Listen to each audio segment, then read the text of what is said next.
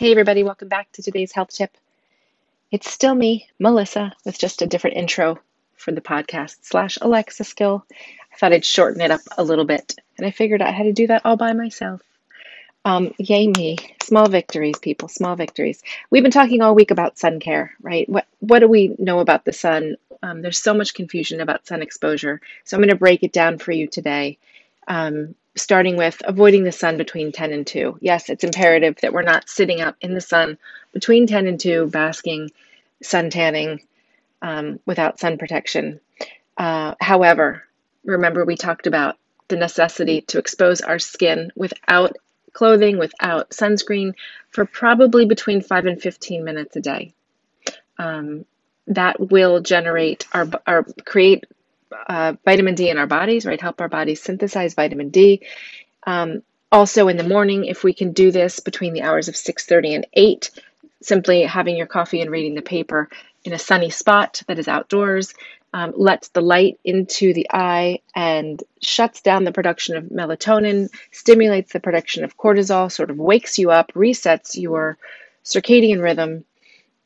So we want to make sure that we're trying to get early morning sun, we're getting a little bit of midday sun, but we're not out all day long, 10 to 2 especially, without protection. First line of protection is shade. Second line of protection is clothing. Long sleeve shirts, great for everybody.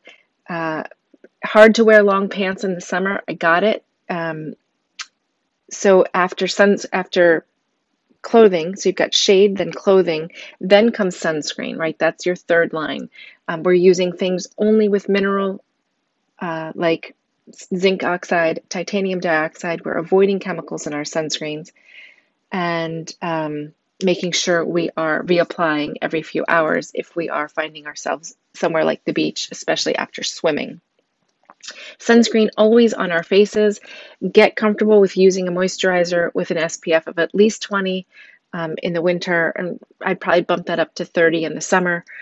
Just make it part of your morning routine.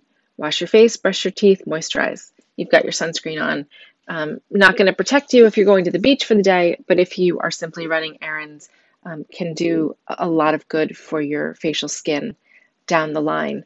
Lastly, we need to protect our eyes, right? So we're wearing sunglasses that are blocking 100% of UV rays, especially if we're doing things like fishing or on the water. We want to have wraparound glasses that protect the sides of our eyes, because it's just a really important thing to take care of that we take for granted. And especially because we don't want to be squinting, right? We don't want those wrinkles around our eyes either. So that is sunscreen and sun care and sun exposure in a nutshell. And we'll be back next week with something new.